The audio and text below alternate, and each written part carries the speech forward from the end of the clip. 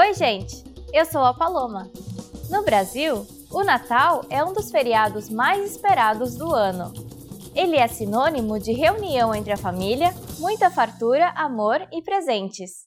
O Natal comemora o nascimento de Jesus Cristo.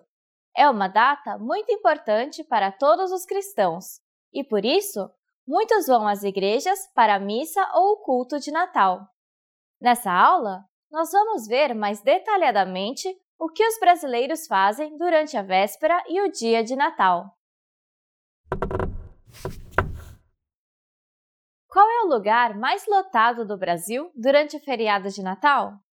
Nós vamos dar a resposta no final deste vídeo. A preparação para o Natal já começa no dia 30 de novembro. Essa é a época de montar a árvore de Natal e enfeitar a casa inteira.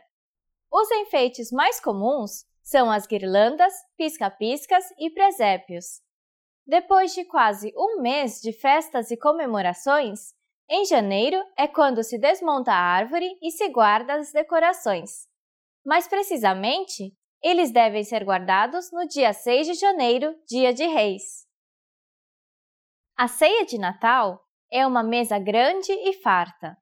Por causa da diversidade cultural, muitos pratos típicos de Natal vêm de outros países. O peru assado, por exemplo, é muito comum. Mas outras pessoas optam pelo Chester, um tipo de frango que é mais macio e suculento.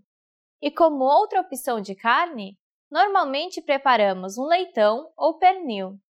E com certeza, uma boa farofa e uma salada ou salpicão não podem faltar.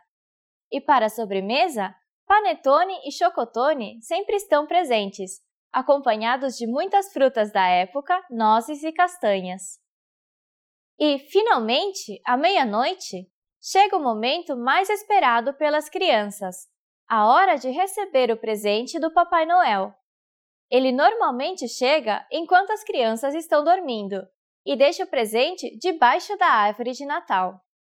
Muitas crianças escrevem uma carta para o Papai Noel antes do Natal, contando como elas se comportaram e se foram obedientes durante o ano, e o que elas gostariam de receber de presente.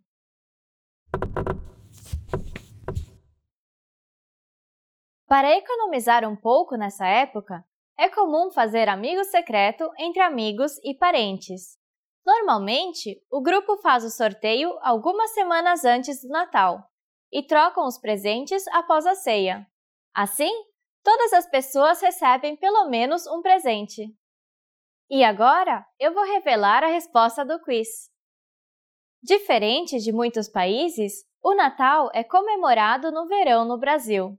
Sendo assim, muitas pessoas aproveitam as férias e vão para a praia passar o Natal e Ano Novo. Mas é bom planejar com antecedência. As estradas ficam super lotadas nessa época. Como foi essa aula? Você aprendeu alguma coisa nova sobre o Brasil e o Natal?